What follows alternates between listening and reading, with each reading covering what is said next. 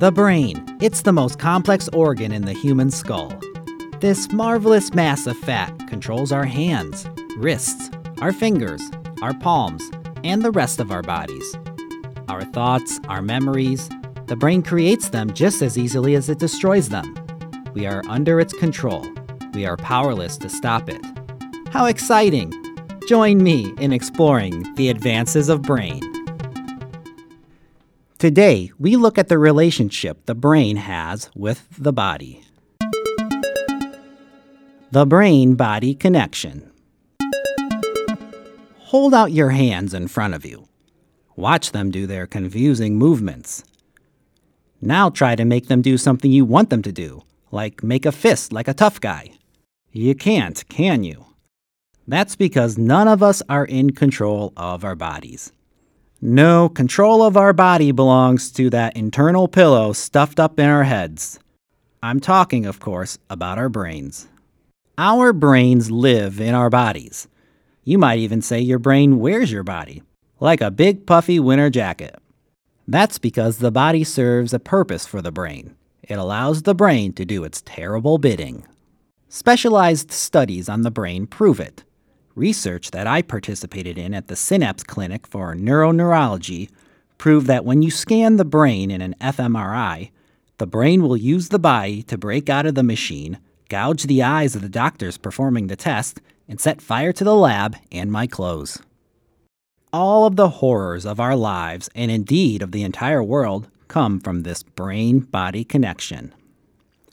For example, after I finished my stint in the NFL, playing over 100 games without a helmet, I was instructed by many doctors to seek a life of relaxation and leisure, and to never operate a vehicle or firearm ever again.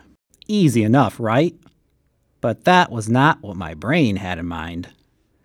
Instead, I signed up for a tour of duty in Iraq, where I performed so badly and unhonorably that the military intentionally lost track of my whereabouts only 1 month into my service. Luckily, I was taken in by an American mercenary force that was operating in the region, committing an untold number of atrocities with them. Fortunately, my memory of that time in my life is substituted with one recurring nightmare where I'm feeding quicksand to Father Time from a rusted, broken tailpipe. But you see what I'm getting at, right?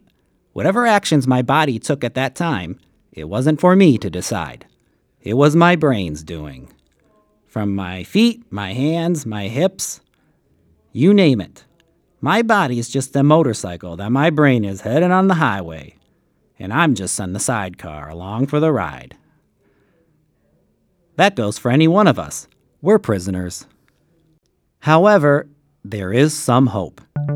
It lies in the one part of the body that is not influenced by your brain: your hair. Ironic, isn't it, that the brain part closest to your brain is fully independent from its clutches? The hair is a part of the body that is in many ways more mysterious than the brain. What is it made out of? What does it eat that allows it to grow nonstop? And why are there gosh darn so many of them? But what we do know about hair is that it's the only part of the body that tries to get away from the brain. That's what it's doing when it grows. Sometimes I like to cheer it on. Go, hair, you can do it. Get away from that mean old brain. And hey, take me with you. So next time you see a clump of hair in your shower drain or your mouthwash, it's not something to fret. It's just the lucky hairs that got away. So, the brain-body connection. What can science do about this? It's too dangerous to fully remove the brain and keep it out of the body. Your eyeballs might fall out in the process.